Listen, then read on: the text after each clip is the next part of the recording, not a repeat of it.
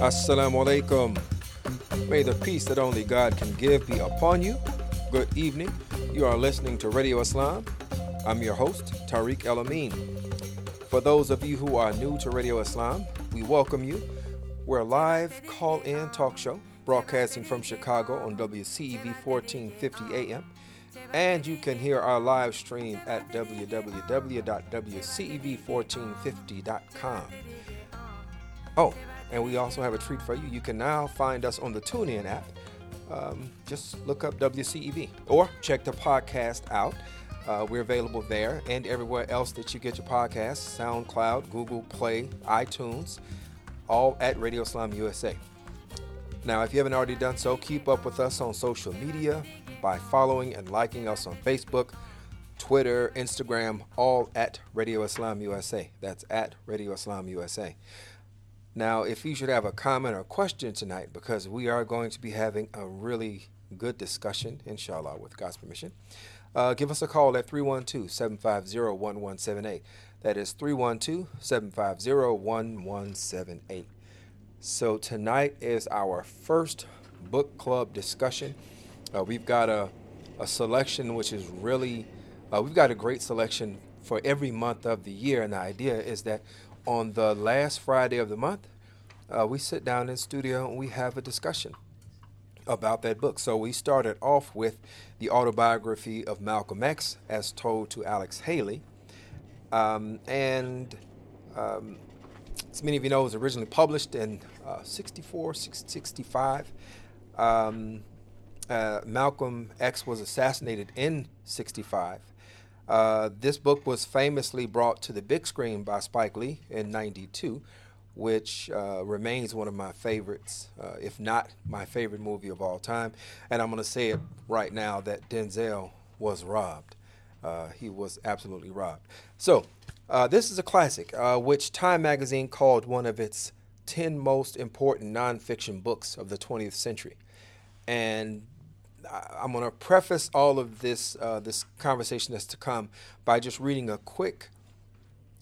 some quick remarks that were made by former President Barack Obama in his book, Dreams from My Father. He says, Malcolm X's autobiography seemed to offer something different. His repeated acts of self-creation spoke to me. The blunt poetry of his words, his unadorned insistence on respect, promised a new and uncompromising order, martial in its discipline, forged through sheer force of will. That's a whole lot. So that's from his book. Dreams from My Father. But anyway, let's get into our discussion. So joining me to talk about this classic, which has inspired millions, myself obviously included, are, you hear him every night. He gets the shout out because he's on the boards, the impressive one, assistant producer extraordinaire, Ibrahim Beg. Assalamu alaikum. All right. And to my right, we have Sound Vision's creative director, Aria. Hold on, let me say your last name. Aria Siddiqui. I really anglicized it. You did. Siddiqui. Siddiqui. Okay. So Sod. All right, nice. Assalamu alaikum. Wa alaikum assalam. All right, so let's see. So we've got a lot. We've got a lot that we can get into within this book, and I know the hour that we have is not going to be sufficient. So we probably should have done 2 of these, but that's water under the bridge. I'll throw out one of the things that really resonated with me, and that was him as a not self-created, but as a leader, a person who took on the responsibility of leadership without worrying about the trappings of that go along with the idea of being commercially successful. He was more about leading in terms of actually bringing light to problems and trying to change them. So leadership, that's one of the things that comes to mind for me. By self-created, I think also maybe it means someone who didn't follow a template in the type of leadership that they provided. Like there's really no one like him before or after. You know, he was very much a trailblazer in that respect, and he was self-educated, pretty much, right? He went to like a high school, I think. And after that, all the knowledge he gained by himself, an immense amount of knowledge.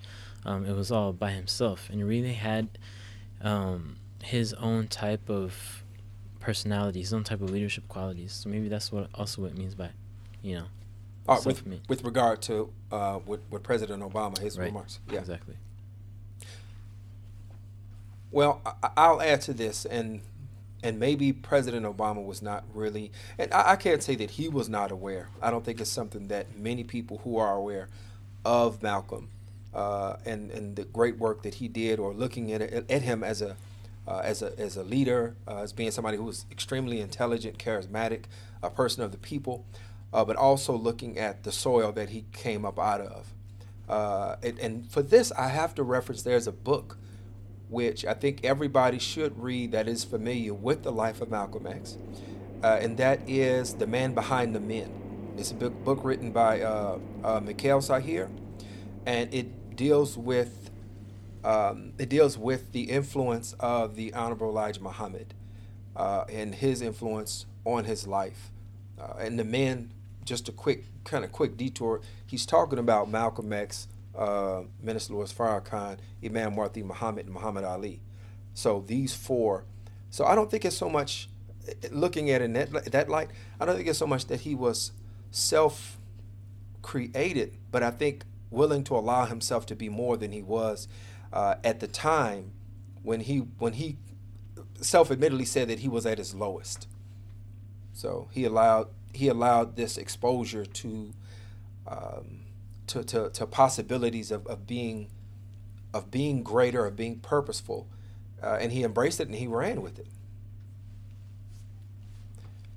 Okay, so you all can't see. We should be live streaming that way you can actually look and see. Right, I'm looking to see who's going next. I tend to see that statement as being self-created as really someone who can't be boxed into any type of a prototype. You know, he was like one of a kind, and he wasn't loyal to anything that he didn't truly believe in. When he was loyal to Elijah Muhammad, he truly believed in that. But when his intellect and other circumstances led him to something else, he became loyal to a whole new vision. And he was he was just someone who wasn't like bound down, tied down by any type of loyalty to anyone if he didn't believe in it. I think, and we're not. I don't want to like run this into the ground. Just this one point, because there's many more for us to cover. Mm-hmm. But I don't see it so much as a matter of his own loyalty. But I do agree that there was a point where the logical, the rationale was engaged, and he saw things that didn't necessarily fit. It didn't fit the pattern as it had been presented to him.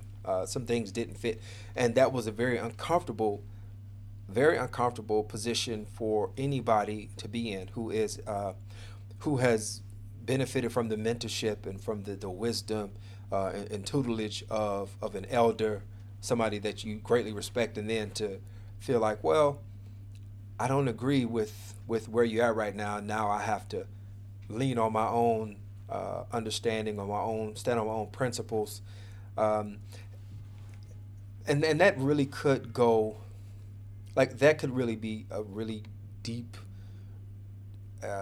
conversation just in and of itself. All of those elements that were present. But look, let's talk about him in terms of his mission and the things that he was fighting for.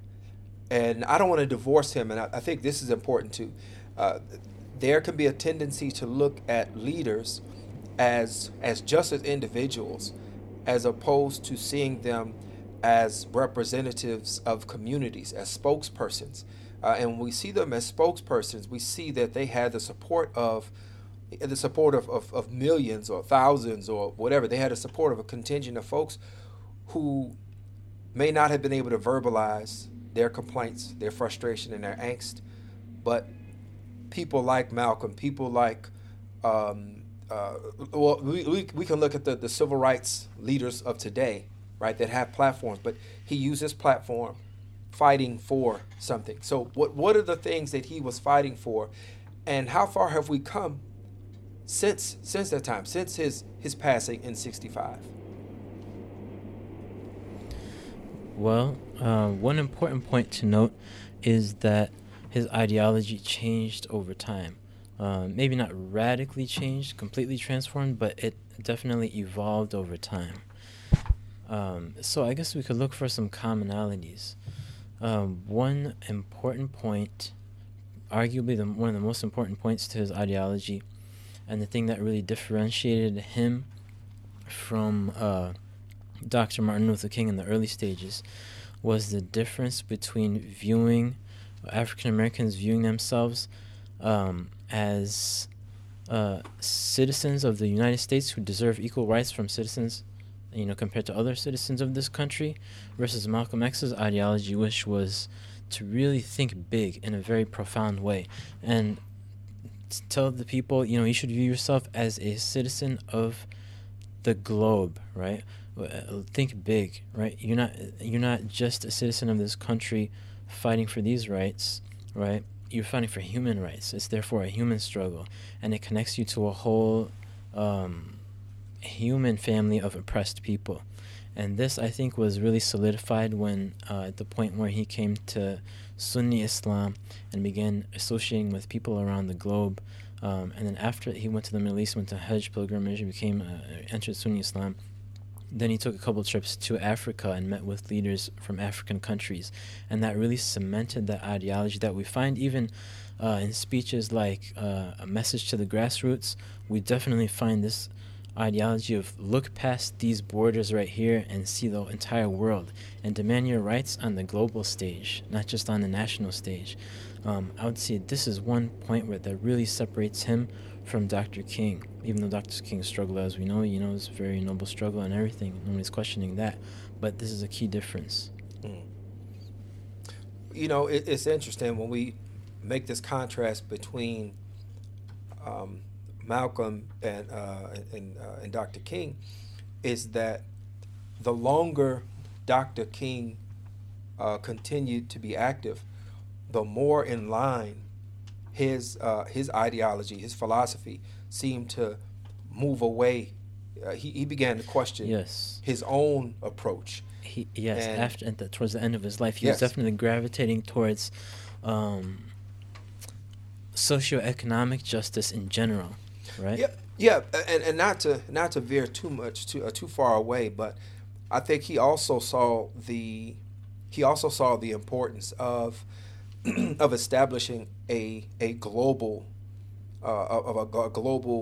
network, a global awareness of oppression, particularly of poor people in general. But I don't necessarily think that his change in ideology or his change in religious understanding, as that expanded, that had very much bearing on the things that he fought for. Putting it under the umbrella of human rights, it still was couched in an understanding, an awareness of protesting against police brutality, protesting against economic inequality, of housing, segregation, or not necessarily segregation, but slumlords, right? Miseducation, the imprisonment, the system as it was built. So even as his worldview of Islam may have changed or expanded, he was still committed to those key issues. And the question that I ask for us to think about, and for you, Radio Islam family, those of you who have read the book, familiar with his life, and you can simply look out today and ask, how many of those issues are we still dealing with right now? Are we still dealing with police brutality? Yes, we are. Are we still dealing with housing issues? yes, it's come under the guise of gentrification, people being pushed out of public housing. Are we still dealing with higher incarceration rates for black and brown? Yes, we are. So this idea, we celebrate the individual, and rightfully so, and those that produced him. But when it comes down to how these lives have changed society, I think that's where we have to say, well, the job is, it rests with us right now today. So, where are we at? Well, wow, you brought up so many good points. I wanna. Well, first of all, okay. First thing I would address is say, yeah, some of the Malcolm X's, rahimahullah, his goals remained the same, right? His goals was to help the black community and to free the community from these shackles of basically an oppressive system, to make a long story short. Mm-hmm. But I would say that his methodology evolved quite a bit as he went along, and that is due in no small part to his change in religious ideology. I would contest that, because the methodology of the Elijah Muhammad's movement, the Nation of Islam, was, and this is what Malcolm X was preaching at the time, was really to say basically, this isn't working. Not some of his enemies tried to say that, oh look, he's preaching the same thing that the white segregationists are preaching, which is not really true. But they were preaching that we want a regional autonomy, right? The segregation, the separate but equal thing, this is basically a scam, right? And everyone knew that from the start. They're saying we want autonomy, we want our own thing, right? But later, I think it changed in the sense that he was willing to go through the system more so, to a greater extent than he would be before, even though his ultimate goals remained the same. It's interesting to hear it that way, because I feel that he was still going through the system the first time, because it was the ask was, we want our own land, our own state, our own territory that we can, like you said, to be autonomous over. But that was something that was to be relinquished, something to be given by those who had power. Mm-hmm. Much like moving to the point where you're going to the United Nations to say, we want you all to recognize that the United States is guilty of human rights violations against its African American, its black population. Mm-hmm. It's still within the system. What's changed is the ask. The global system, the national system. Yeah, absolutely. Yeah. But there's also a change too. If you look at the speech, I guess we're getting a little bit outside the book, but still related. Yeah. The message to the grassroots. By the way, Radio Islam family, if you read this speech will melt ice. Yeah. I mean, it's just brutal. Yeah. But he's talking about, I guess we don't want to get sidetracked, and it's pretty heavy stuff. But go ahead. I do get the theme that he's saying we're going to overturn this whole system. We're going to, he's talking about revolution, and he's actually talking about violent revolution in that case. Yeah. And even the March on Washington, he's saying, was co-opted by the government, and it was going to be a kind of semi-violent thing. They were going to storm the Capitol and cause some kind of a ruckus, right. But that it was co-opted later. So I don't know. I feel like, I kind of agree with you.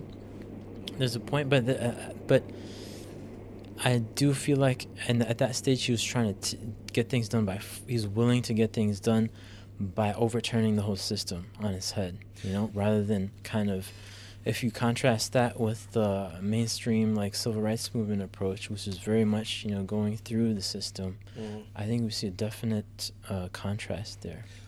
Now, what many people may not know, for those who are not familiar with the Nation of Islam, is that the Nation of Islam is not a violent organization. So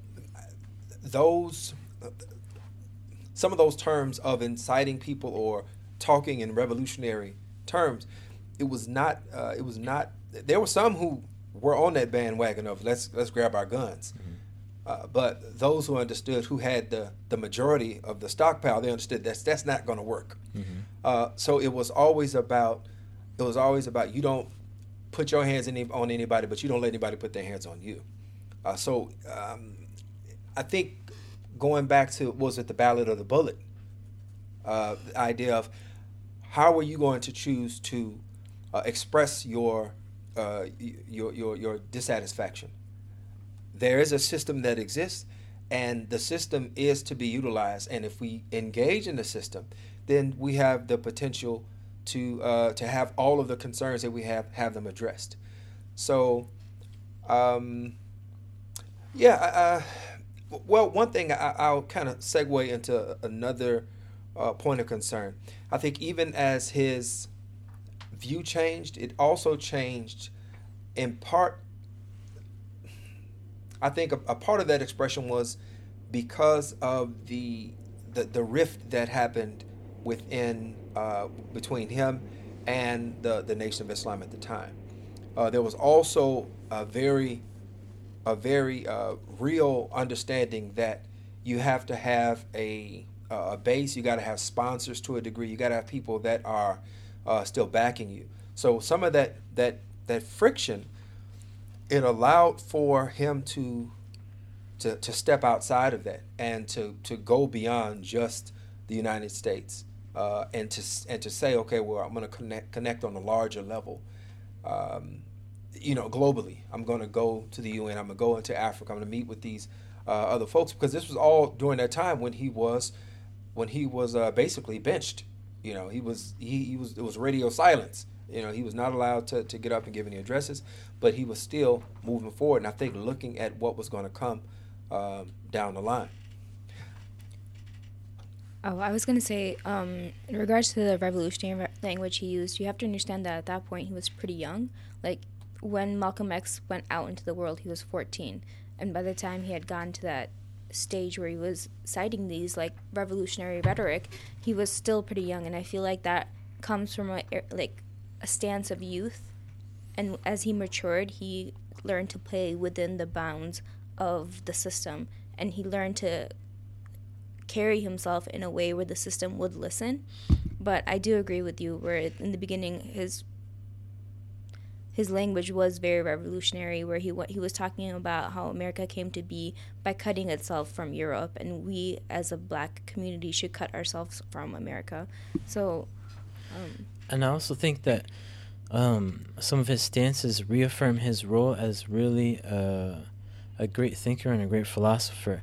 He wasn't actually calling people, like, right now, go out and commit these acts of violence, but he was saying that get it into your head that revolution isn't just like marching. Revolution has some kind of a tangible result, and that might require violence someday. That's what he was trying to get into people's heads. He was saying revolution is about land, right? To quote the speech, the grassroots speech. Sorry, I keep going back to that.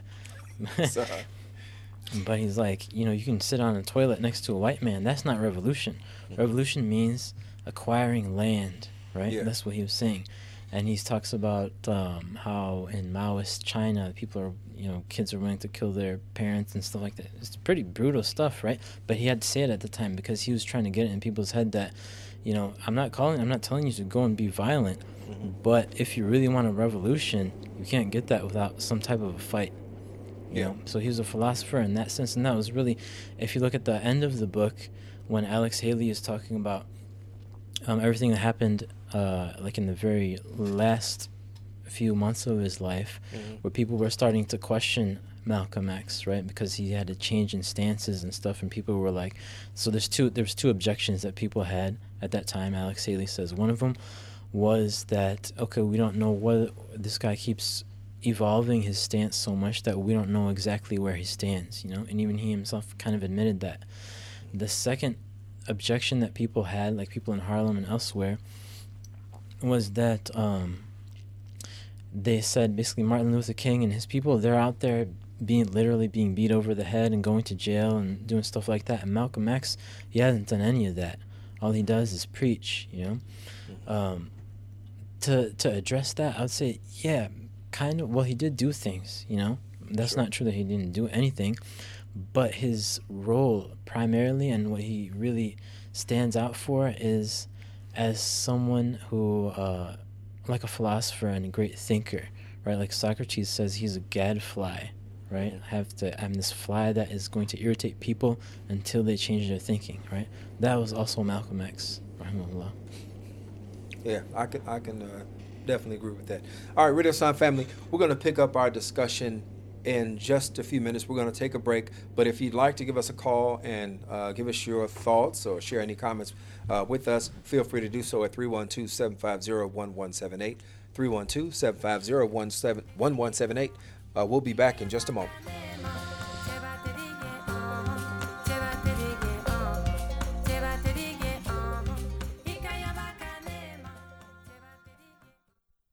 Okay, forest animals, kids are coming to the forest, and it's up to us to make their visit a good one. Sparrow, have you practiced the most popular bird songs for the year? Of course. Catchy. I like it. River, how's the temperature? It's a refreshing 52 degrees, man. I love it. Turtle. He's not here yet, man. He's late every morning. Okay. Squirrel. The forest has been preparing just for you. To learn more about cool things to do in the forest, visit discovertheforest.org. Brought to you by the U.S. Forest Service and the Ad Council. I knew I was stuck at this kid's house for the night, but those guys snuck up on me to try and pull the hand in a bowl of warm water trick. Well, that was enough for me. I went downstairs to sleep in the basement, even though it was pitch black. I left my sleeping bag upstairs, and that was a mistake, because it was freezing. I think it was probably the longest night of my life. To read more about the sleepover, check out Diary of a Wimpy Kid, The Last Straw by Jeff Kinney. Explore new worlds and check out more cool books at your local library, and visit read.gov. Brought to you by the Library of Congress and the Ad Council. Assalamu alaikum. Sound Vision is starting a new initiative to provide crisis intervention to those in need. Through the crisis text line, anyone can text 741-741 and be connected via text to a trained crisis counselor who's there to listen and show empathy. The crisis text line is open to everyone. By texting the keyword SALAM, that's SALAM, to 741-741, users will be connected to a trained Muslim counselor whenever available. You can also volunteer to undergo training and become a counselor. For more information, visit soundvision.com.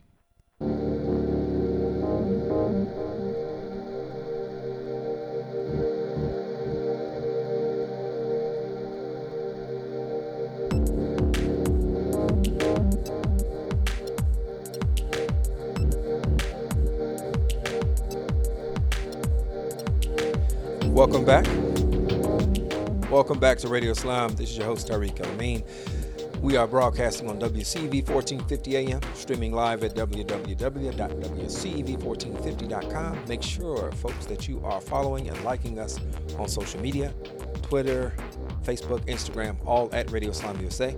As a matter of fact, if you can't call in, but you would like to tweet us, go ahead and tweet at us at Radio Islam USA, and we'll make sure that we put your tweet, your comment, or question into our conversation. So we're talking about the life, the autobiography of Malcolm X, as told Alex Haley, Ibrahim Beg, Arya Siddiqui, and so now we're gonna just jump right back in.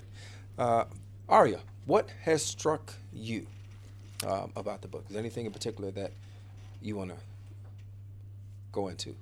So, Radio Islam family, if you've been reading along, I'm sure all of you guys have gotten to the story of Laura. It's within the first 100 pages. But it's this really studious girl that Malcolm meets in the nicer, posher area of Boston where his aunt lives.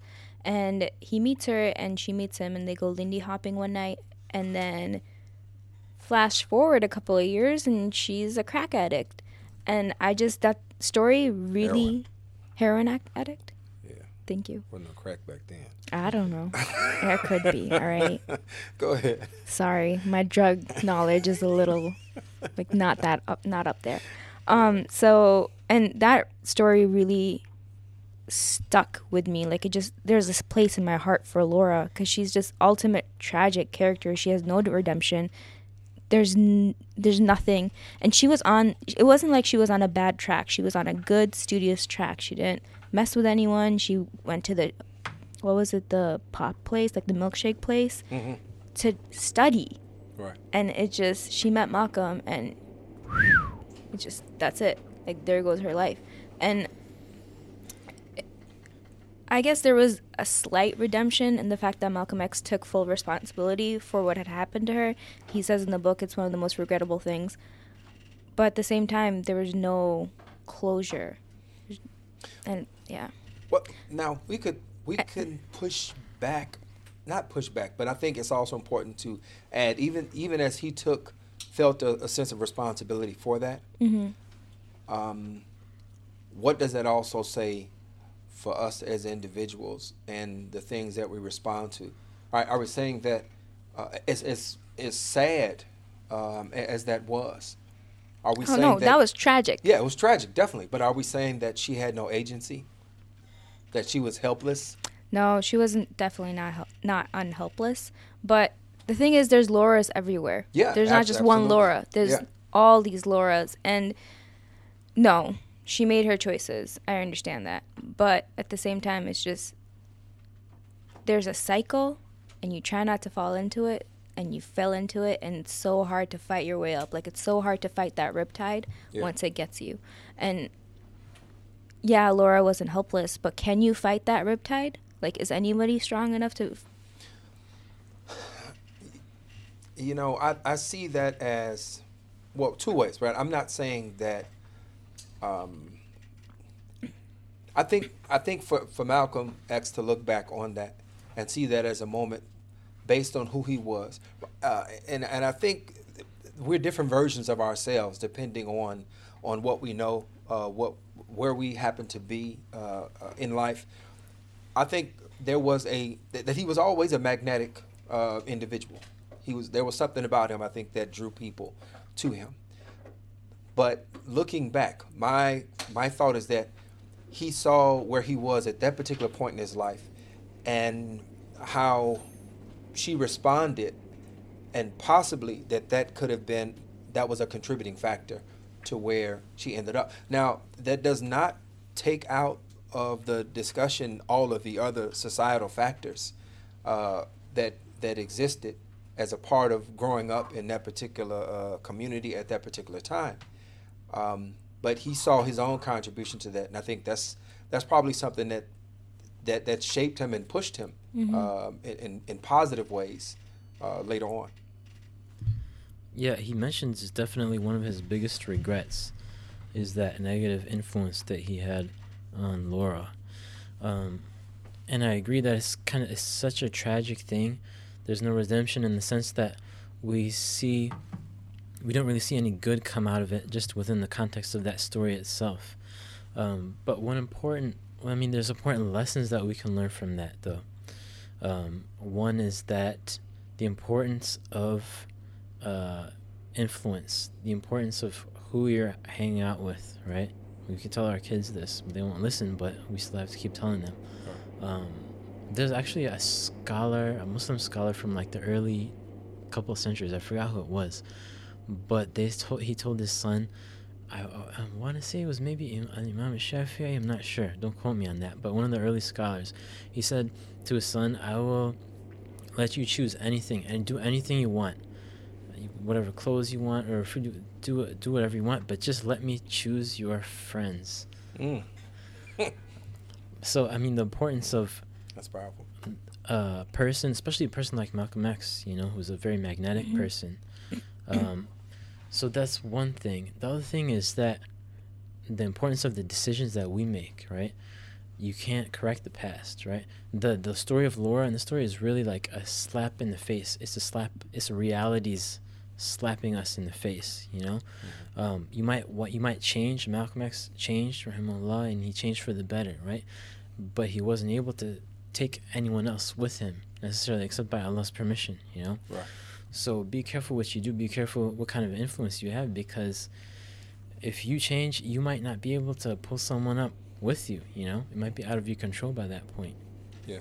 Also, I would add to that the importance of bouncing back from setbacks, because for Laura's story, Malcolm left her for Sophie, and for her to be like, oh, I really like this guy, and now I'm not, I can't compete with Sophie. But for her to come back from that setback, it wasn't possible for her.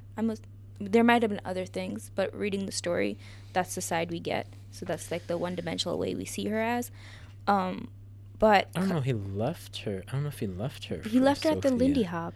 He saw Sophie at the okay. Lindy Hop. So he saw dropped her Sophia, off and then okay. went back. But he was never that serious about pursuing Laura as a Yeah, but she didn't know love that. interest. Yeah, but see, there's also They were talking there's for a also while. the discussion of or the reality of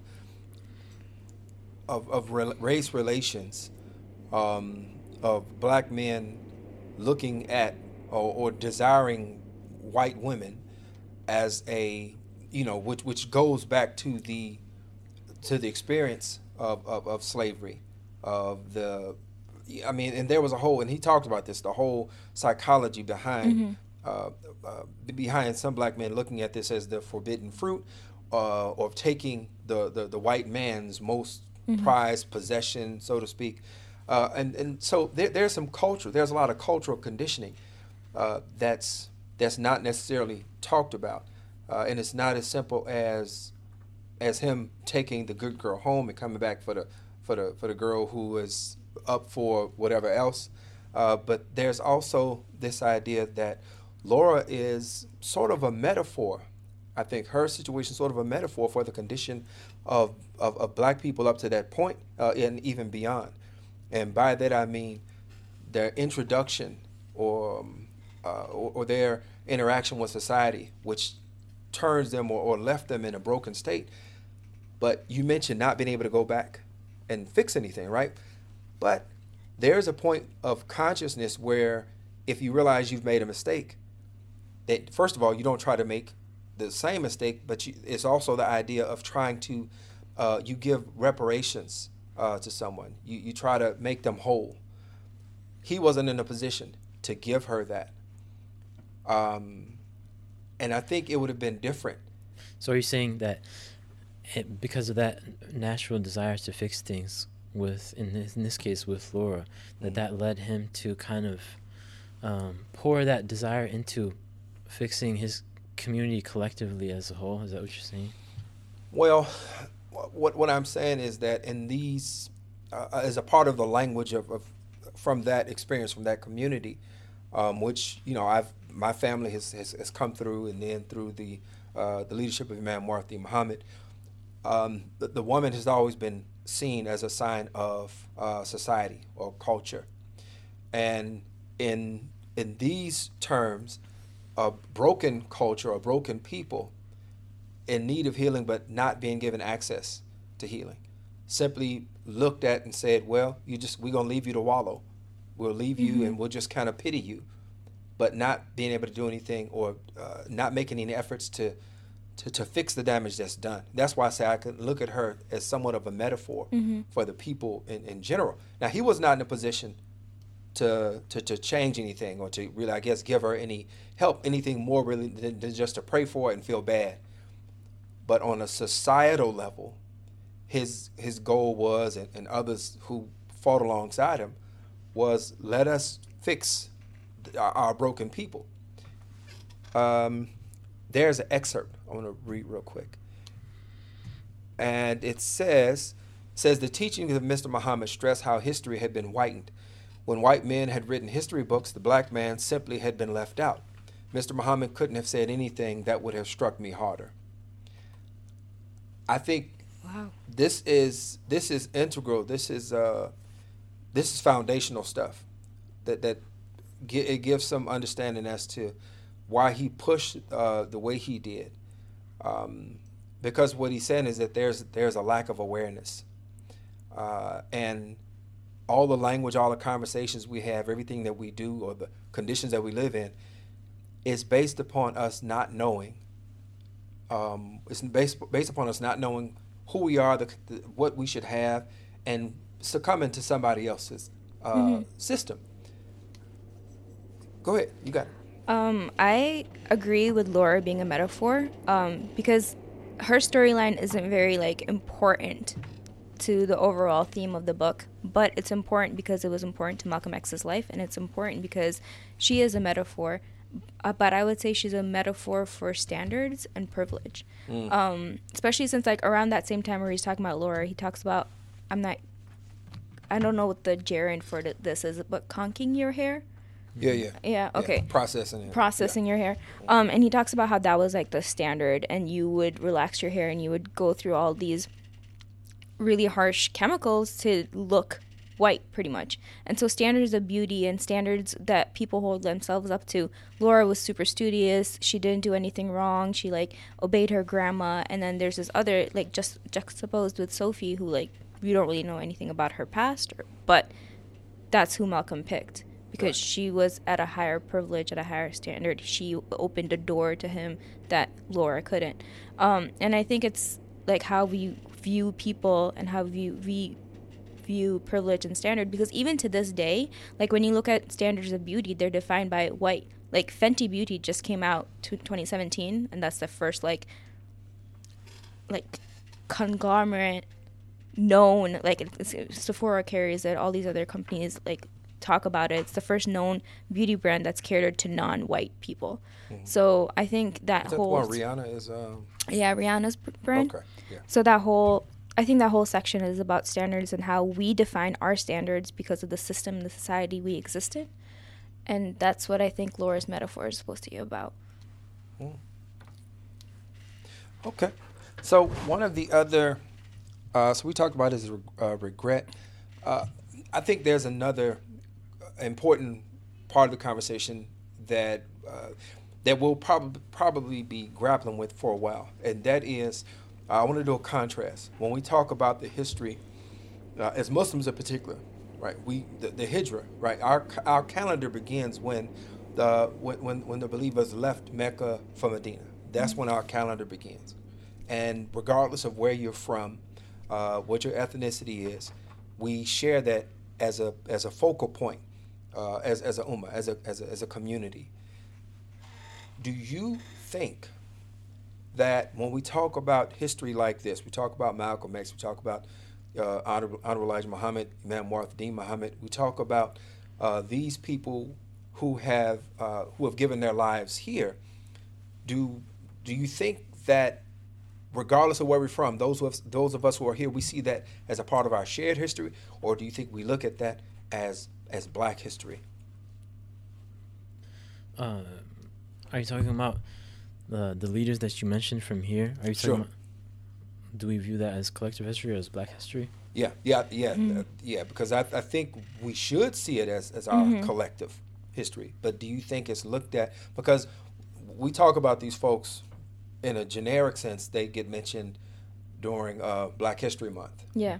Right, but is that same, do we have that same connection to that history and to the presence of Islam and those who've come before us? Do we have that same connection, those outside of the African American community?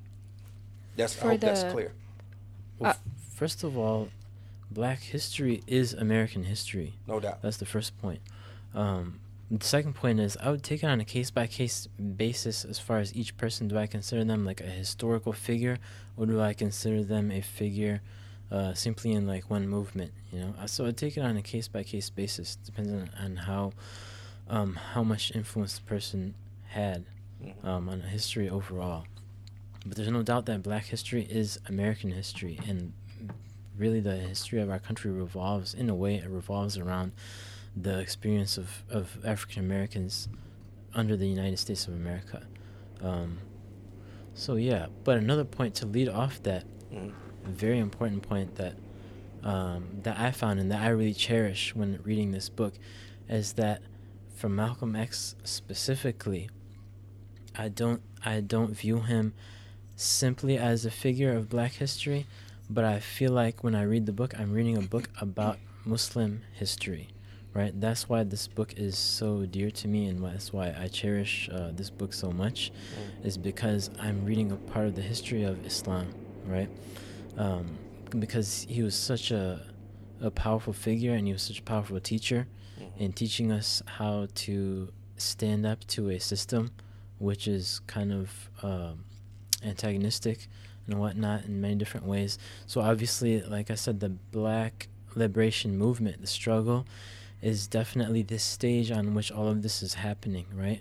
But the implications for me are something much, much broader, right? Much more global and much more part of the the Muslim family, rather than just limited to one country or one continent or anything like that. It's the stage when it's happening, absolutely, but the implications are huge and just really universal.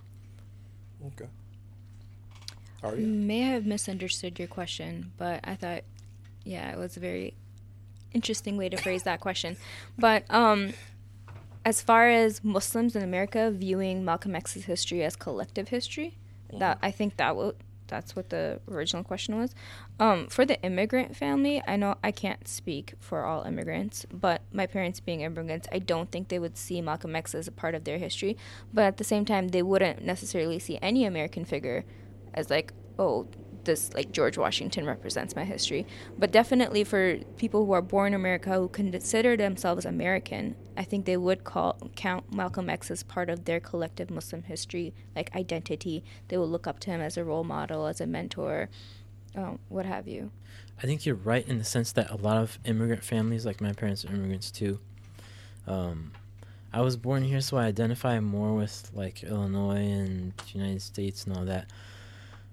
But I think you're right in that it's not the case, but I want that to change. I want that to be the case. I think they should. I think people should view Malcolm X as a important figure in Muslim history overall, right? In Islamic history overall, regardless of, where they're from or whatever. And I want that to be that big change that takes place because there's so much to learn. Yeah, I agree with you, but... Yeah, and I also I think it's important, and it's great that everybody has different viewpoints, and that's the enjoyable thing about now talking to yourself is that you can hear what somebody else has to say. But I think that also you don't look crazy. So yeah. But I think that it's also important once again because we have a tendency today more than any other period in time where we have a very individualistic lens, the way we see things, and we tend to see people once again, as I mentioned earlier, we tend to see them, identify them just as an individual, and we get into exceptionalism. We kind of disconnect them from. We disconnect them from communities. We disconnect them from the surroundings and like I said, the soil that brought them up. One of the things that I hope comes about as well is people read his autobiography, study him, is also to study where he came from. Is to read about the Nation of Islam and read about why it was significant, why and it remains significant, but why it was an expression of that hope of freedom and dignity for Black people at that particular time. I think I'll close with this. One thing that I took away from this book and from just going back to it, over the years, is just this unapologetic expectation of respect. And a fearlessness, and being equipped, as a reader, somebody that was largely self-educated, his own desire to know. That to me is inspiring and is transformational. So, do you think that system would work today's age? Like somebody who self-taught, getting to that level of being a leader? Oh yeah, it certainly can. It's an interesting question, actually. Especially if they're not white and from, like, what people expect. Well, at the same time, I would say that the respect that he demanded and the respect that he had to get, his intellectual abilities, it didn't come just from saying, like, I've read this many books. He actually went out there and he debated and he proved himself. Yeah. So that's really where his respect came from. It wasn't just like I read 50 million books, right? Yeah, or I have a degree in this, or I have a degree in that, right? Yeah. He really went out there and talked the talk and he walked the walk. Yeah, and it goes back to in his childhood he wanted to be a lawyer, and he certainly could have been. Yeah. He could have been a top-notch litigator. Yeah. But That story was really sad. Well, when but the also that's teachers- indicative. That Yeah. is just representative of generations of African American men like him who were told the very same thing. Yeah. But to answer your question, though, could someone who does not have a traditional education become a leader? And I say that it's already happened. Case in point with the Imam Warthi Muhammad, Allah have mercy on him. He was, when he passed, he was the paper, headline of the paper said, America's Imam has Yeah. passed. I meant Right. more today, like Well, I mean- a 14-year-old today. Absolutely. Yeah. I mean, no one owns education. I mean, I know that we put a lot of stock into into the degrees and being a part of the academy and all that kind of stuff, but nobody owns education and the ability to articulate and synthesize and be a critical thinker. That's not necessarily something that has to come from the system. As a matter of fact, some folks tell you that depending on who you are, you may not ever get that in the system. Yeah, that's true. I can see that. Yeah, that's an interesting subject. Actually, we could talk about that for a long time. Because we're told you need masters and like PhDs There's to some be truth. I somewhere. think there's some truth to that to a certain extent, because we have Breitbart, right? But I want to like give my final thought or whatever, I guess, and say that we don't need to view Malcolm X as a figure like one-dimensionally. We don't need to like be like either he was this like or he was that, you know? Yes, he was a great figure within the black community, and like nothing's going to change that, right? What I want to do, which might get me in trouble or whatever, I don't know, I want to claim Malcolm X as a leader for myself as a Muslim, right? I don't come from an African American background at all, right? My parents are immigrants, but I want to take this step and claim Malcolm X as one of my role models, as a Muslim and part of the larger global Muslim community. And I don't think that's any contradiction. I don't think we need to choose, like, is he this or is he that? Like, he's all of that, you know what I mean? Absolutely. And I think even Spike Lee at the end of his movie kind of alludes to that too. Oh, everybody's saying I am Malcolm X. That leads into my final thought. Yeah. My final thought is that the Malcolm X movie needs to be more available on Netflix or Hulu or YouTube. Somebody needs to put it on YouTube because I'm pretty sure I got a virus trying to download it off some site. Really? I couldn't get it anywhere else. That might just mean you need to go ahead and buy it. Yeah, but from where? Amazon. Prime. No, like it was like 2 months. Like Oh, not well, 2 months. I own it. I had to wait for like a week. Yeah, I own it. It wasn't my All fault. right, this is the last thing that I'm going to say as we close out. That these struggles, when we look at them simply as isolated struggles, excuse me, we miss the implications for humanity. Right? If there's what they say, if there's injustice anywhere, there's injustice everywhere. And so for those who fight for the dignity and personhood of those who are oppressed, they're really fighting for the healing and for the betterment of humanity as a whole. So, to your point, your statement, Ibrahim, I think that's dead on. We should be able to identify and align ourselves with those people who champion justice and freedom and dignity, wherever they are. Period. Regardless of their ethnicity or whatever. Or even nationality. Yeah, or even religion for that point. Yeah. Right? So that's another discussion. All right, Radio Islam family, we hope that you've enjoyed the discussion. We look forward to joining you all again next week. Want to thank our engineer Leonard over at WCEV. Thank our engineer in studio, the impressive one, pulling double duty, Ibrahim Beg. Thank our contributing co-host as well, Arya Siddiqui. And I'm your host, Tariq El Amin. I guess we all take a little bit of credit as producers. Our executive producer is Abdul Malik Mujahid. The thoughts and views expressed tonight are those of the host and the guest, and not to be taken as representative of Sound Vision Inc. Okay, I got through all that. 1 minute to go. No minutes to go. All right, folks. Radio Islam family, have a great weekend. We leave you as we greeted you. Assalamu alaikum. May the peace that only God can give be upon you.